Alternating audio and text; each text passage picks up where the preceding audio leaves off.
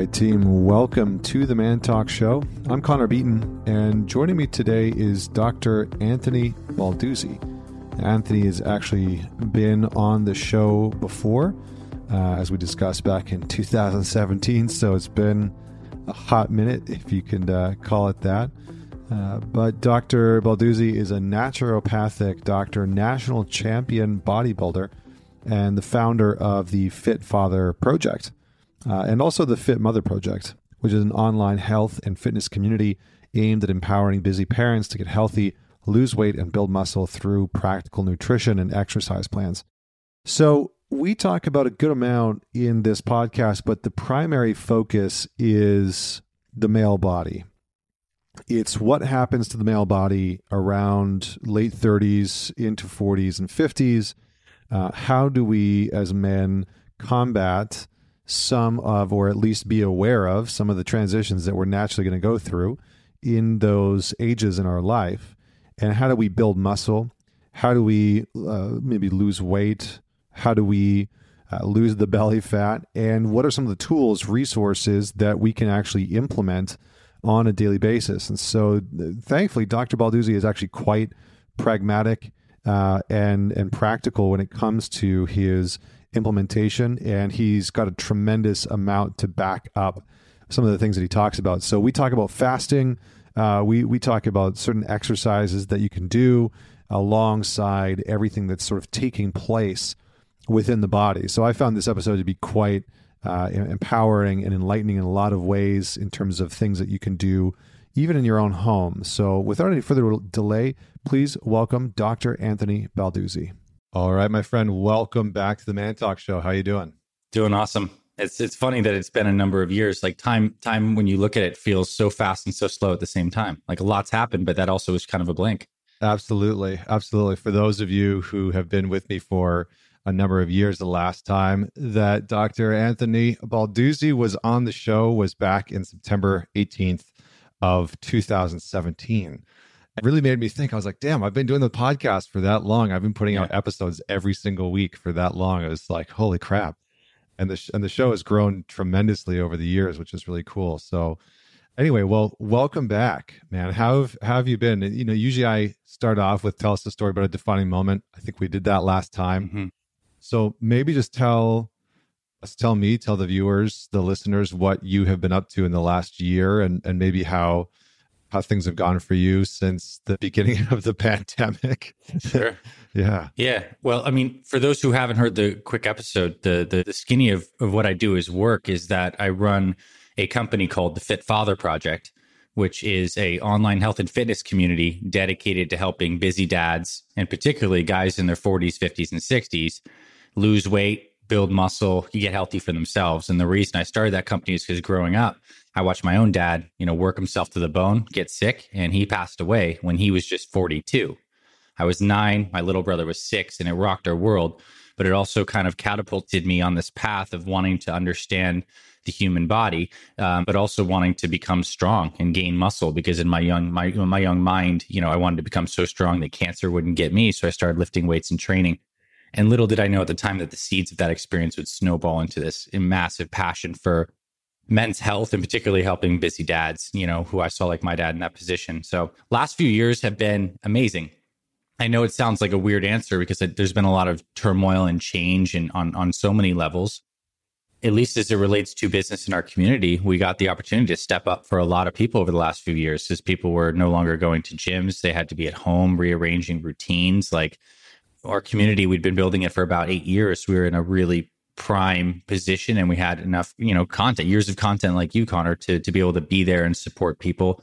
So it was good from a business front. My passion ultimately is helping people ride the ebbs and flows of life in the modern pressure, and how to create a health routine that's sustainable through all that. So it was a great opportunity to serve. And at present, I'm actually not 40 myself quite yet, working my way up there, and I'm about to have my first kid. So wife is pregnant, baby's due in March. And so I'm officially becoming a fit father. So a lot of beautiful things. I think that's a pretty fair synopsis. Business, work, doing some physical healing on my body as well from some old injuries, and welcoming baby girl coming soon. Beautiful, man. Well, I appreciate the the recap and congrats on stepping into dad life. I think we Thanks. talked about that a little bit offline before. And I mean, what a journey that is. My son is 10 months old now, and it's such a joy, such a joy. He's at the stage where he's like opening cupboards and pulling shit out and throwing things, and like, eggs go everywhere. And it's a wild, wild ride. But yeah, so I wanted to have you on the show today because I think over the course of the pandemic, I've heard a lot of people talk about like the COVID-15, right? Like putting on weight, not being able to really maintain a sense of working out, of your routines, your rituals within, the gyms being closed and whatnot. And so I wanted to talk, I was going to say I want to talk about dad bods, but I think what I really want to talk about is the male body, how we build muscle, how we can sort of keep weight off. What are some of the strategies?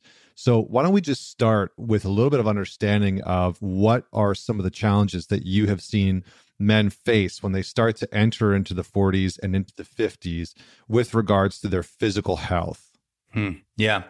All right. We'll start with what happens to the body at that time stamp in that stamp in time. And then I also would love to comment on, the unique pressures of the changing of our work situation, at home life, COVID kind of stuff. As it relates to when we're in our 40s, 50s, and 60s, the hormonal changes actually start to happen in our beginning in our 30s, where testosterone levels are starting to decline. We've all heard this story before, and it's a slow, gradual decline. But with that decline, we see a decrease in libido, often coinciding with an increase in stress from our work. And as that begins to continue to compound, oftentimes people get less active. So you're starting to lose some of that muscle mass that supported your metabolism when you were younger, and your metabolism naturally slows down as you age. So the combinations of more stress, lower hormonal environment, losing some muscle mass, oftentimes having more inactivity, and the immune system is just the truth of the body, unless tended to with the right stuff we're going to talk about in terms of strategies, does kind of get weaker with age as well. It's a process called senescence. That's why cancer rates rise as you get into your 60s and 70s. The immune cells get old and tired.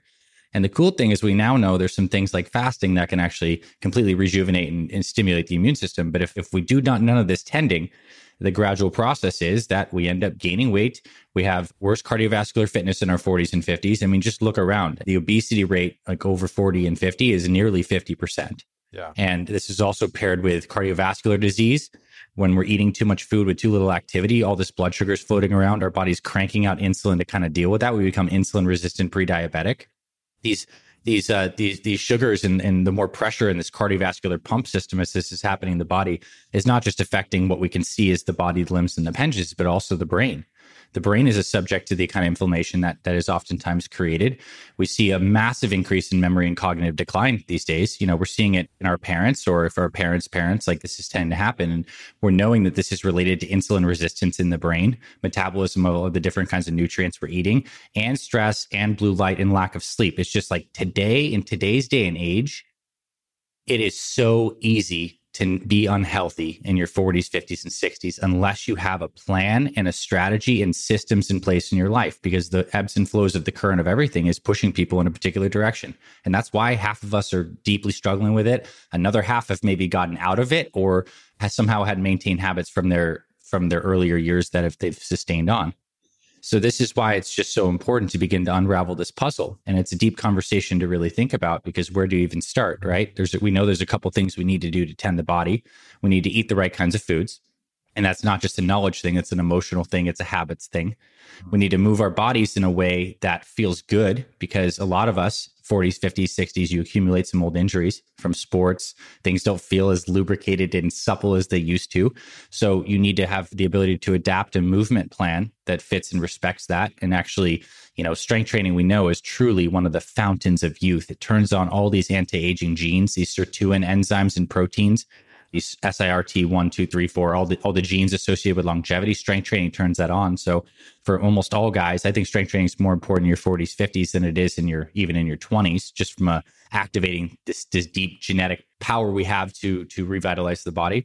And then we're looking at, as well as just the fact that we need to be able to have a plan that's sustainable and that fits into our families' lives and that runs with the ebbs and flows of the seasons of our lives. The stuff we do in the beginning of the year is oftentimes different than we might be doing in the summer based on the flow of our kids, where our travel or work schedules are like. So that's now the art of sustainability. And this is the landscape we can begin to look at. But I'll pause here, Connor, because I imagine there's a place you might want to steer this conversation. But I think that sets the stage for why it's particularly important for men over 40 and 50 to look at these areas. Yeah, man. Well, I think, you did a good job of covering a lot of ground there, which I appreciate because I think it gives a good understanding of not only what's happening physically within our bodies as we start to age, but some of the external factors that we're also facing. Like it's sort of an onslaught. I feel like when I talk to guys about this, they are often feeling overwhelmed. They're like, I'm trying to change this habit. I'm trying not to eat so late before bed. I'm trying to implement, new routines in the morning of getting up and drinking water and working out. And I'm trying not to, look at my screen so late. I feel like what we have to do to stay or be healthy, this sort of task list has lengthened, now that we've added in social media. So I appreciate that you recognize those pieces.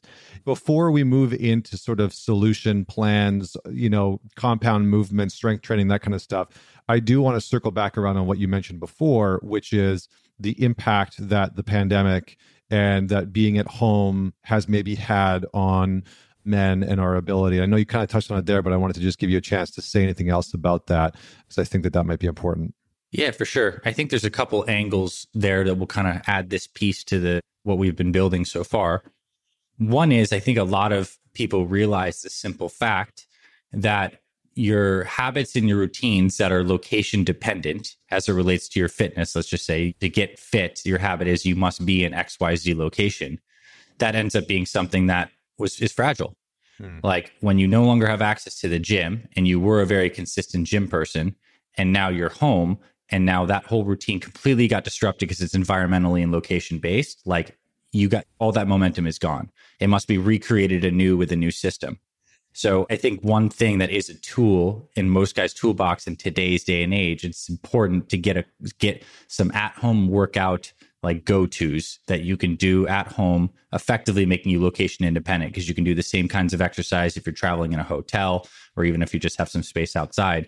But like one of the things we do with our fit fathers is we give them these dumbbell and kettlebell workouts they can do with 5 feet of floor space. So I think that's a variable in the pandemic that derailed a lot of people.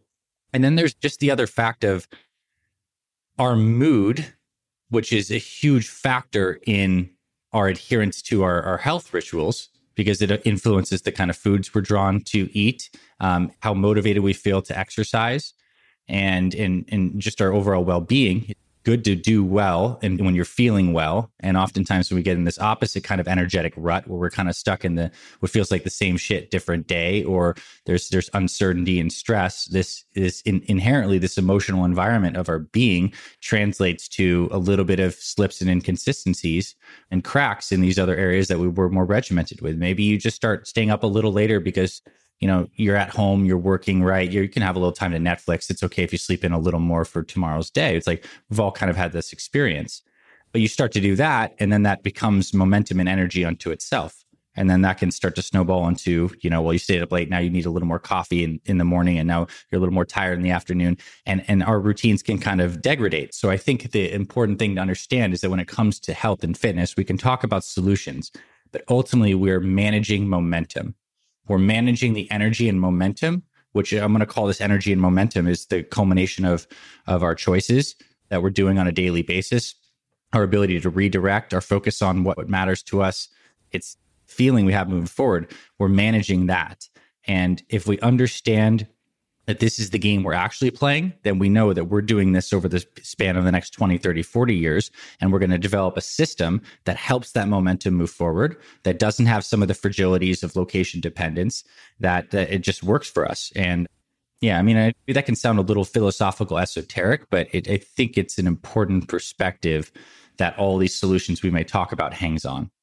Yeah, it almost sounds like you're saying that part of what we as men can do to set ourselves up for success is to be conscious of building a plan that suits our lifestyle, right? Because like location independence is very important these days where maybe a lot of people are still moving around or the world's going to start opening up again, or maybe not, and you're kind of stuck at home and you're having to work out at home. So is that part of what you're saying, is that your routines, your habits, your workout patterns and behaviors need to also suit the lifestyle that you're fitting into? Yeah, that's ultimately the what of it. Yes. Like ultimately, yes, you need that structure that fits the flow of what's exactly happening in your life right now. But the more philosophical perspective behind that is every given day we wake up with a fresh new day, which means we have ability to make choices around the foods we put in our body, how much water we drink, how we move. The choices that we make today is creating energy and momentum for more good future choices in one direction, or they could be backsliding us. So we're ultimately in this dance trying to keep channeling momentum in the positive direction. That's how you stay healthy over the long haul. It's not like you're going to eat perfectly healthy for every day for the rest of your life, but you are going to make a cluster of decisions in a particular direction. And I think what the pandemic maybe showed some people is that there's some environmental changes that could happen unexpectedly that could make it so you're clustering decisions in a direction that's not moving you forward. Where does the COVID-19 come from? Well, it comes from the energy that's backsliding over the course of a couple of days, weeks, months, whatever. Yeah. Yeah. I mean, that's awesome. I love that. I mean, at the beginning of the pandemic, I immediately made a decision when we moved into the place that we're staying right now while our home is being built I bought an assault bike, which, Yeah. which was an interesting life choice for the body. It's an amazing tool, but it's also, it's a real crusher. And then bought an actual like cardio bike, right? So my wife loves Peloton. So I bought her and I a Peloton and really focusing on cardio, which I hadn't really done before. And so that's been wonderful. And then, made sure that I got a kettlebell and whatnot and just started to do some basic workouts around the home. But it really has inspired me to actually build out a bit of a gym within my home, which has been really phenomenal. So, okay, let's talk about like muscle building, strength training, and then we can kind of move into fasting and weight loss, and specifically like around the belly, which I feel like is like the bane of most men's existence. So where do we begin? What are some of the foundational pieces that we need to know about strength training, about muscle building for men that are starting to round the corner to, 35, 40, 50 years old? Yeah. When we're strength training, effectively, here's the process. Or when we're trying to build muscle, we're giving the body a stimulus through training the stimulus is going to increase muscle protein synthesis. The stimulus is lifting. And then we need adequate time to recover with proper fuel so that the body has the literal building blocks in terms of amino acids, as well as time to rest the nervous system and all the things that are impacting recovery. This aspect, stimulus recovery is affected by how much you're sleeping, how stressful your work is, all these other factors. And we do these things together constantly, stimulus, recover, using some of the principles of strength training I'm sure we'll get into, you can build muscle. The problem is, as you get older, your capacity to recover goes down. Inherently, it does. I mean, I think a lot of guys can understand the feeling of maybe when they're in their teens or their 20s, where you feel like you could stay up, drink, get up the next day and still do some stuff. Whereas you find when you're in your 30s, that starts to destroy you a little more. And when you're in your 40s, you're like, holy crap, I'm so sore after just like doing yard work. So this is important to understand, because the kinds of strength training that I think becomes better for people as they get a little older is this type of functional, full body strength training, full body or like upper lower, but you're doing a lot of muscle groups per session and doing compound movements and maybe only needing strength training pulses for muscle building 3-4 times a week. And I want to preface this too by saying that there's not one way to do this.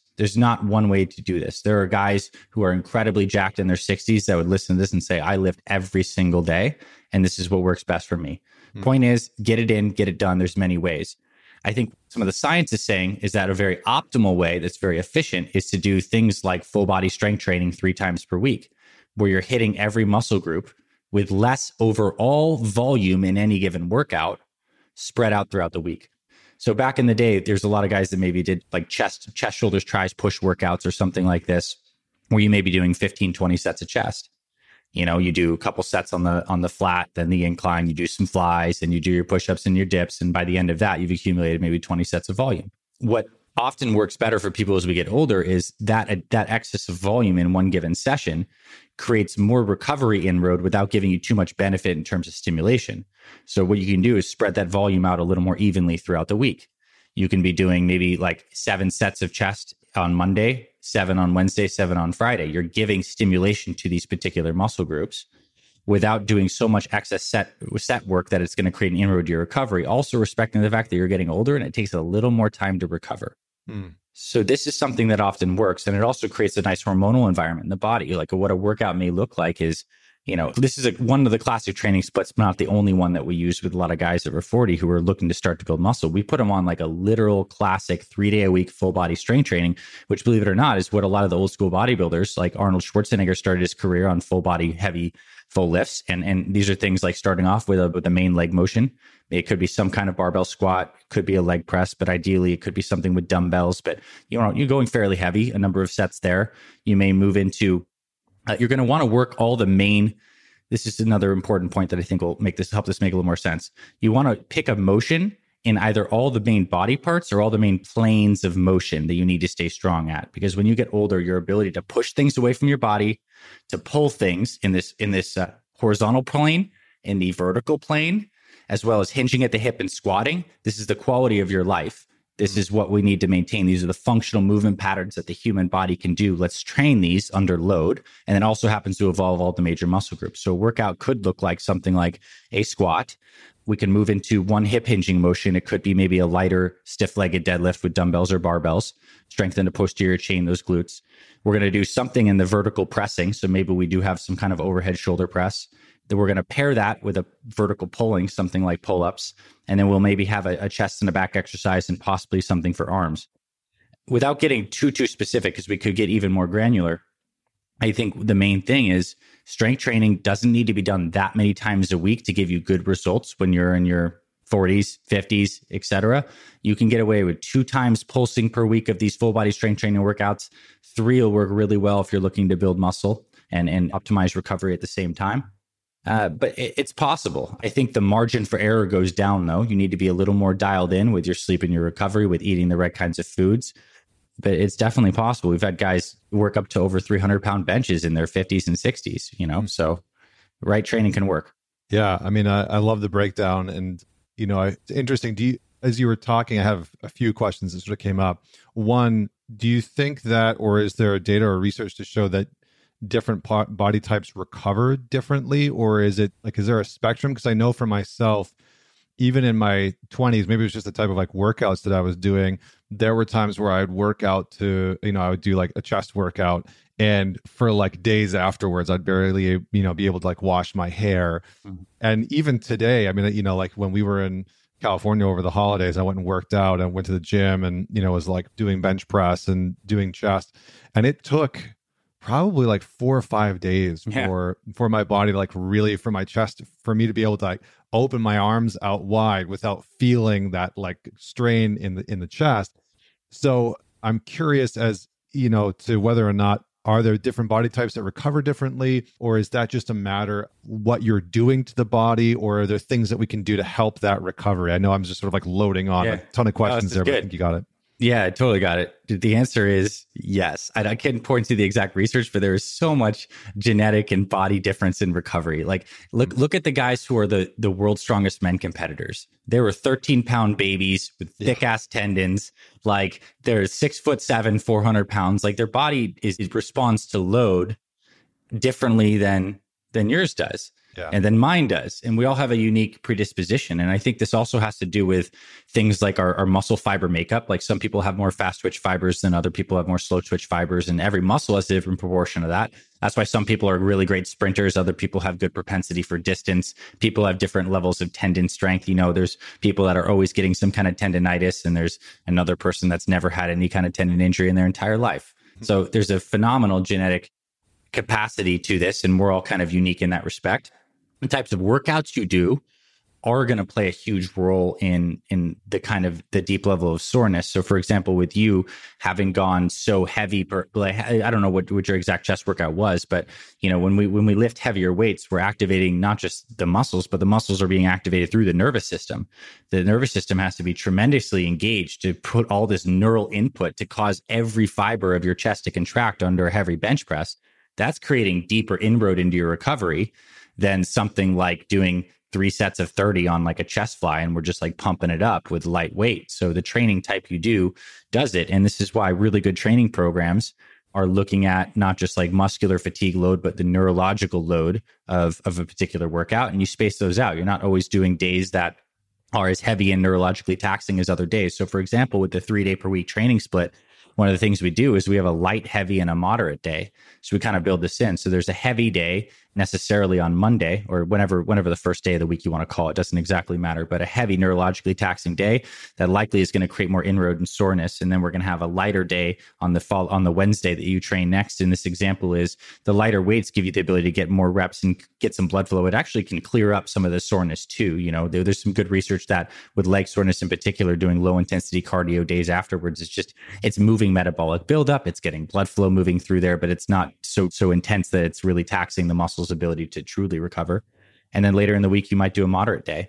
But yeah, I mean, to answer your question, all those things are 100% factors. And we're here to learn our own bodies. I think that's something you need to learn too as you get older is, you know, you're not back in the day where you're playing sports and like, this is the football workout and everyone does the football workout. Now it's like, you're your own boss of your body and ultimately need to find out what works for you, which is a mix of the stuff that's effective and the stuff that you love, right? Because like your assault bike, I know there's probably part of you that loves it because you love being challenged, but there's also part of you that knows it's really not enjoyable relative to some other exercises that you probably enjoy, but you put it in at a certain kind of dose frequency because, you know, there's a certain point where you want to be doing hard things too and putting those into your week. So this is, now we're talking a little more about the art of how to design like a workout plan. It needs elements of these really high intensity, strong, heavy, or hard stuff, which we do need spikes, or the male body needs spikes of intensity sprinkled throughout the week. If I had to give you a frequency, I'd say 2 times is a really good thing to shoot for like most average guys.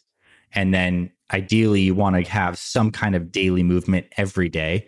For the health perspective, we've basically found out that prolonged sitting, not getting outside, and just like accumulating walking and movement is like literally as important as anything else you could do with your exercise. In fact, they'd have some prolonged sitting studies showing that people have higher cardiovascular risk, even if they exercise 5-6 times a week with prolonged sitting. Our bodies are built to move, and there's many reasons why that's the case. But like, if you look at the longest living people in the world, these centenarians, these pockets of longevity, people are living to 100, 110. They're not doing P90X. You know, they're walking every day and they're like gardening, right? They're outside moving. So for longevity and health, walking is huge too. Pulsing high intensity exercise, always listening to your internal conscience and your ability to recover. If you need an extra day of recovery, you take it. And that's not to say you might not do some lighter cardio or go for a walk or do some breath work or do whatever. But like, if you feel like you need more recovery, it's always a good idea to take that extra day of recovery as you get older. That's being kind and gentle to your body. And over the long run, it will give you better results. And by all of this to be wrapped up in this final statement, and we'll pause here, is that to accomplish all this, your nutrition needs to be good. Because as you're doing these off days, you're not necessarily training as intensely. You have busy work and family life. You're getting the high intensity exercises in. But let's be honest, as you get older, you cannot out exercise a bad diet and poor nutrition. So it ultimately comes down to this rhythm of your nutrition that is like the Lego block below all these pulses and all the movement and the exercise. Awesome. So stand up more, walk around more, get outside more, all useful things, helpful things to just sort of like layer into the workout and to not forget the sort of in between. Because I think we can get, I know for myself in my 20s, it was just all about what I was doing at the gym. And outside of that was somewhat irrelevant. Whereas now I've become much more conscious of wake up in the morning, stretch, do some yoga, do some breath work, maybe some Tai Chi, sprinkle that in throughout the day, you know, to make sure that I'm like standing up and using my stand-up desk when I can, and all those different pieces. And so I think it becomes a much more conscious practice of building in health, building in fitness into your daily life. Okay, you're talking, I think this is probably a good segue, you know, you're talking about the nutrition. What are some of the things that you have found that men entering into their 40s, and we can tie in fasting at some point here, but what are some of the things that men entering into their 40s should know about the nutrition and the food that they're putting into their body? What are some of the things that maybe they can start to not avoid or cut out, but just sort of be aware of, and then some of the things that they might want to start to add in? regardless of where people fall in the different diet camp, if people are well researched in nutrition, people have opinions that are borderline religious in some sense about which nutrition plan is right. But what we can all effectively agree on is the best diet is comprised of like mostly whole, non-processed foods, like just like real stuff, like fruits, vegetables, meats, non-processed grains. And we can specifically that. I don't even want to go. We can go further than that, but that's the first thing. Now, if you accept that premise that the better diet is going to be one that's not full of all the packaged like crap that's making us not feel and look great, you need to accept a couple other things that are happening in the body. One is, as we get older, our digestive system changes. Like, I think we all experienced what it was like as guys to have hormonally driven appetites earlier in life. Like, you can eat a lot more food. And as we get older, you can eat less food. I mean, don't get me wrong, there's still guys who have big appetites later in life, but I think it's important to start to be a little bit easier on your digestive tract with your nutrition. And I'll make that practical in just a second. It's going to have to do with fasting, and it'll also be using some strategic shakes and liquid meals at times around work can be good ways to keep the GI tract healthy. Here's what I think. When I think about nutrition in today's day and age, I'm thinking about the structure of your day, because in many ways, like, nutrition is a big part of this rhythm of when the waking hours of consciousness, when we get up at 6 a.m. and when time we go to bed, part of the structure of that day is when we have our meals. It's kind of been baked into like since the beginning of time. First thing the baby does when it comes out is it grabs the nipple. Like, it's like feeding is the structure of the rhythm of waking life. So when we understand that, the focus ends up being, how do you create more habits, rituals, or like go-to things that are consistent every day? And I think particularly the first meal of the day and the wake up for every man is a very important time to zone in on. The first thing I'll share there is that the most important thing to do when you wake up is to rehydrate with water. Like, we just haven't been drinking water throughout the night. We know water is so important for basically everything that you want in your life. Our cells are made of water. We need water for all this stuff. You drink some high quality water, maybe throw some trace minerals in that, maybe throw a little Himalayan sea salt. Cool. Like, get high quality water and drink more than you'd think you'd normally have. I'm talking maybe even up to 32 ounces within the first hour of waking. This is a good practice. It also stretches your stomach a little bit, which gives this reflex that actually empties your colon out. We have this thing called the gastrocolic reflex, where when we drink or when we eat and the stomach expands, it actually causes the lower intestine to peristaltically move food through the intestinal tract. And as we get older, we want a clean intestinal tract. Why did they start checking men at 50 for like colonoscopies, right? It's not by accident. It's because after years of buildup of shit in our colons, like, there's the possibility of polyps, there's the possibility of cancers. Many of these things are dietarily driven. The premise I want to say here is that it's important to keep your digestive tract clean. And one way to do that is fasting. Another way is drinking lots of water first thing in the morning. Other ways are taking good supplements like probiotics, magnesium, et cetera. There's many things we can get to there. But I think an ideal start to a man's day is good water, some movement outside, maybe a 15 minute walk. If you can get sun on your skin, it'd be ideal. You breathe through your nose a little bit. And then when your first meal of the day is. And this is going to be uniquely right for every individual person. Some people may intermittent fast and have the first meal at noon.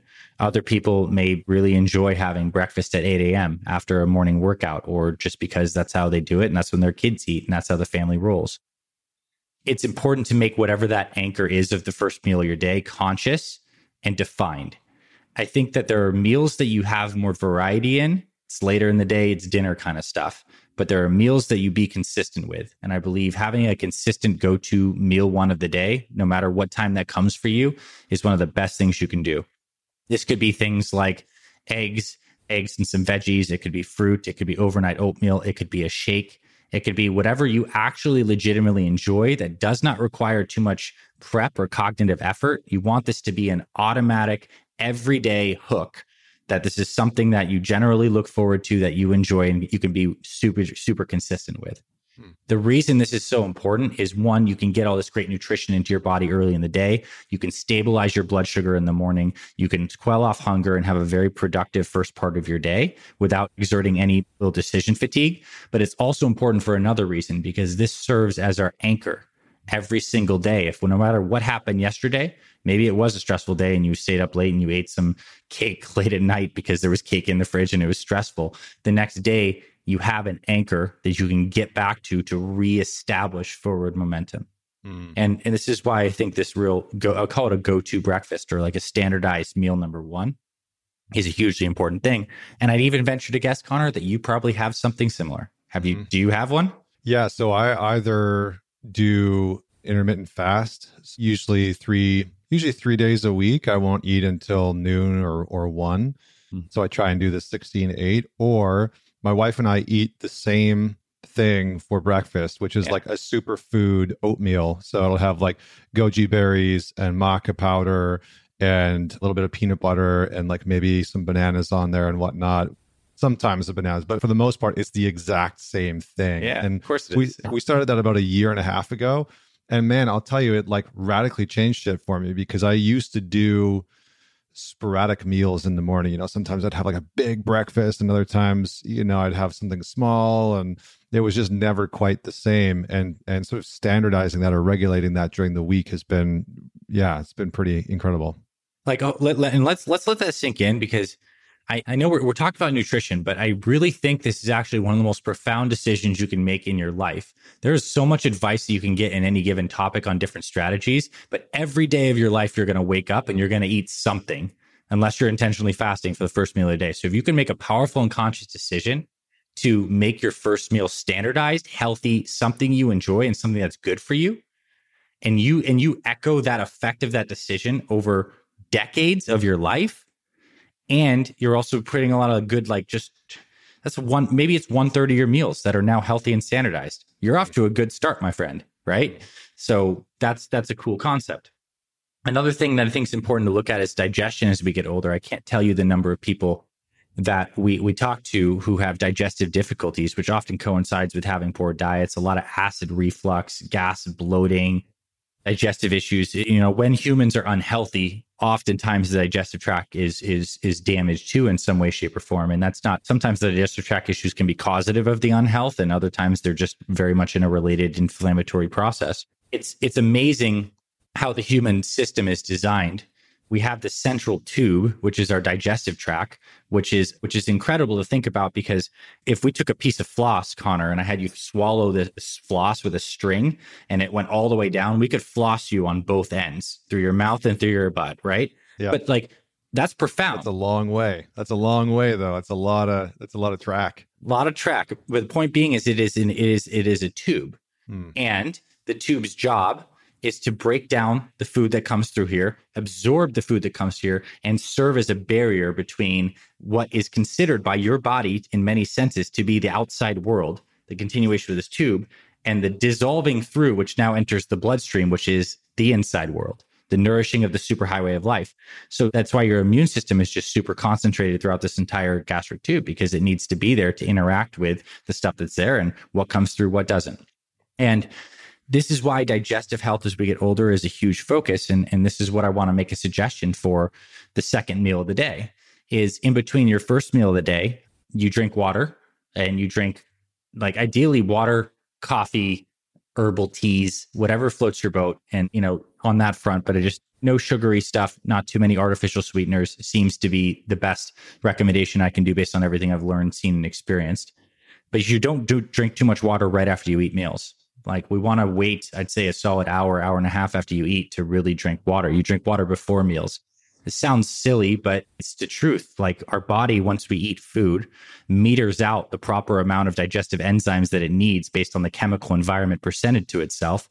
So the pancreas's job is like, okay, we have this amount of fat, we're getting these sensors, we're going to release this amount of lipase, et cetera. And then what we do when we drink a shit ton of water is we dilute all of that chemistry that was perfectly created, which causes digestive problems. And when stuff doesn't digest well, it can start to ferment. There are different kinds of gut bacteria in there that can do stuff that when the process is not working right, there's problems. So as a minor, I'd say it's more of a major tip, but it's a minor implementation is try to drink, not drink water for an hour and a half after your meals, especially after big meals. When it comes to lunchtime, I think it's also important to have some kind of go-to with your nutrition, but it doesn't necessarily have to be as regimented as the same exact superfood bowl every single morning, but it could be. Oftentimes we tell people to make, at least what works for our fit fathers from a simplicity standpoint is make one of three things. One could be a simple salad with some protein on it. I think it is a good idea to get well-tolerated fibrous green vegetables and stuff like this into the diet. You get fiber and you get protein. I think the cool thing about protein plus greens kind of concept for lunch is that you can get it anywhere.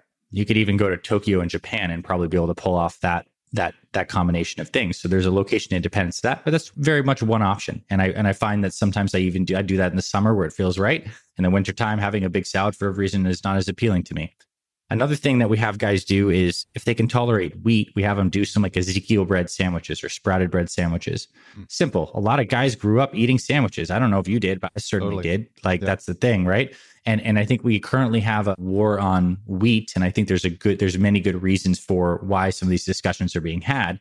But I also know that there's a ton of people that can tolerate sprouted, organic, like well-prepared breads, like something like an Ezekiel bread, which is actually a biblical recipe, interestingly enough, but it's good. A lot of guys can tolerate. You toast that sucker up. You can make a healthy sandwich that is easy to pack, make, and is standardized, turkey, avocado, maybe it's a plant-based sandwich, whatever you want to do.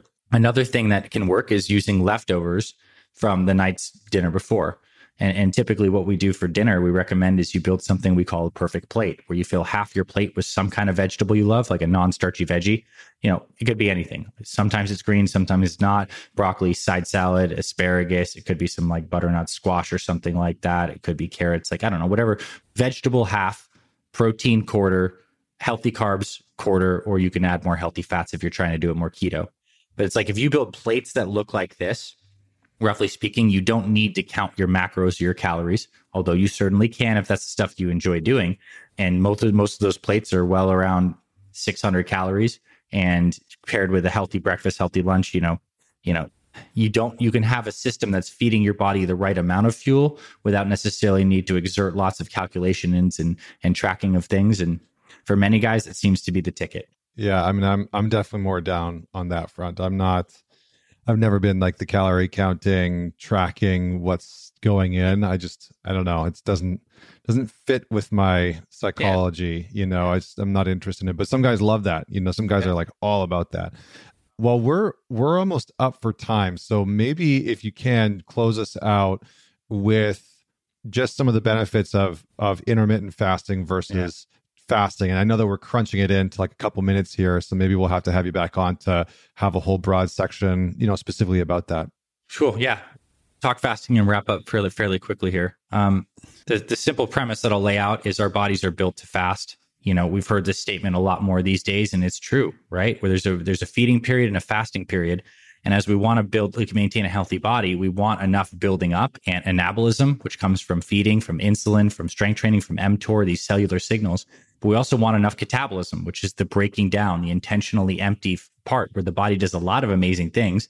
It basically starts to take out the cellular garbage, digest old denatured proteins, raises human growth hormones, stimulates new brain cells and neuronal growth, reduces inflammation, can help fight certain cancers. A 3-day fast, which is a long one for sure by most people's standards, can completely reinvigorate the immune system. You get a turnover of all these old white blood cells. Stem cells start to get stimulated and produced. All this is scientifically proven. And I swear, if there was a pharmaceutical drug that could do all of the things that fasting can do for the body, it would be the best thing ever created, period. And there are many different ways to use fasting. It's not appropriate necessarily for everyone. Check and work with your doctor. I think at the very least, we start to do some slight daily intermittent fasting, which means having dinner earlier, shifting your first meal back a little bit later. Even if you're getting a 12, 14, 16 hour fasting, 12, 14, a little bit of extra fasting, especially by having food compressed a little bit more, is good. It's giving you benefit. What we suggest with our program members is they also do, regardless of if they like breakfast or if they intermittent fast every single day, is to do a dinner to dinner fast, a 24-hour fast one time per week. This is a very powerful habit. We have dinner tonight and we just drink water, teas, coffee if you want, but I think it's nice to lay off stimulants in a big way when you're fasting until dinner the next day. You're getting into a fairly deep fast. Your body's producing ketones during that period of time, and you're getting a more deep fasting benefits than you would if you just did a 16, but it's all good. It's all additive. Then there is a benefit also to doing like a 3-day fast, a 3 or 4 day water fast is gives you like, this is where a lot of the research on maybe cancer benefits of fasting come in, and doing those maybe once a quarter, to start to make this more of a rhythm and a ritual. It's something that I would just encourage people to start playing around with. And I think you start small. You start with just maybe pushing that first meal back a little bit, shifting the other one. And what actually happens in that process is your relationship to your hunger hormones and actually how frequently they spike, that stuff starts to change a little bit. And you're also building a metabolism that's metabolically flexible, because sometimes it's burning carbohydrate that you're eating from foods. Sometimes it's burning fats and it's fairly fat adapted, can produce ketones because you are making some of those when you're fasting for sure. It's metabolically flexible body is a good body. Fasting is a very easy way to control calories. You can do it in so many different ways. And at the very least, start to compressing your eating window a little bit. Have dinner earlier, I'd say, would probably be an easy thing to people to start doing. Not easy necessarily emotionally and psychologically, but easy from a practical standpoint. And we'll end there because I know we're almost out of time, but we can definitely continue this. Yeah, no, phenomenal, man. I appreciate your your wisdom, your insight. I mean, it's been interesting in the Alliance. Like, we have a ton of men that have started on the fasting train, and they hold each other accountable. And it's really cool. It's just kind of like started organically within the group. But I mean, I've been doing it for years, intermittent fasting and sort of like one-off, longer fast here and there. So I love it, and my body seems to love it as well. So if people are wanting to learn more about you, learn more about the Fit Father Project, where do they go? Yeah, fitfatherproject.com. You can also Google Fit Father Project. You can search Fit Father Project on YouTube. Those would be the best places to connect with us. We have website, 500 plus videos. We have an awesome program that kind of lays all this stuff out, and a community of guys who are all busy dads looking to get healthy together. And so it's a really cool, positive place. So fitfatherproject.com. Awesome, man. Thank you so much for joining us. And for everybody that's out there tuning into this, don't forget to send this to somebody that you know is going to enjoy this conversation. And until next week, this is Connor Beaton signing off.